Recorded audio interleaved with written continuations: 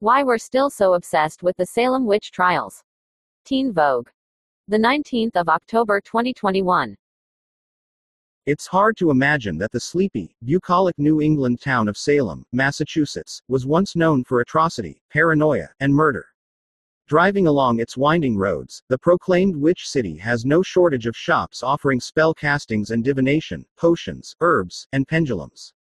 A bewitched statue commemorates the filming of the iconic 1960s show. The official Salem Witch Museum features mannequin reenactments, and the Salem police logo even features a witch riding a broomstick.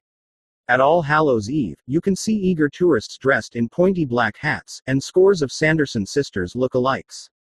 These joyful scenes are a far cry from 1692, when mass hysteria and collective paranoia led to the wrongful imprisonment of more than 150 innocent Salem residents, including a 4-year-old child, and the execution of 19 victims, most of whom were women. Their crime was witchcraft. So what happened? How did we get from there to here?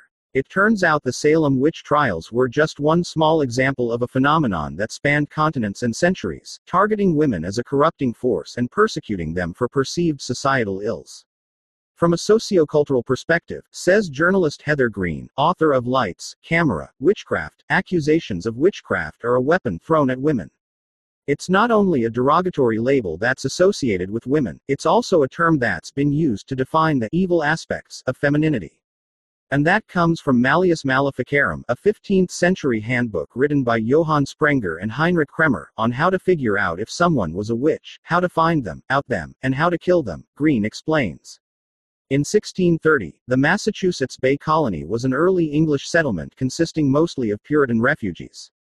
Salem was slated to be its shining city, a beacon on the hill, says Emerson W. Baker, a professor of history at Salem State University and author of A Storm of Witchcraft, The Salem Trials and the American Experience. It was meant to be a Christian utopia, one that the rest of the world would look upon as an example of harmony and peace. But even the Pilgrims found the Puritans too strict in their ways.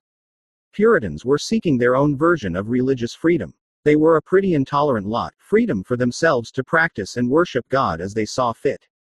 It was really a religious colony, a religious experiment, Baker says. And they had been fighting for their way of life for years before coming to America. Maureen MacLeod, an assistant professor of history at Mercy College, agrees. The Puritans were pushed from England, Holland, then they're pushed again from England, and then they go to Massachusetts, she says. There's a lot of mental anguish that comes with being pushed from multiple countries for your beliefs. It's really fascinating. They're coming for this religious freedom, but the Puritans are religiously intolerant.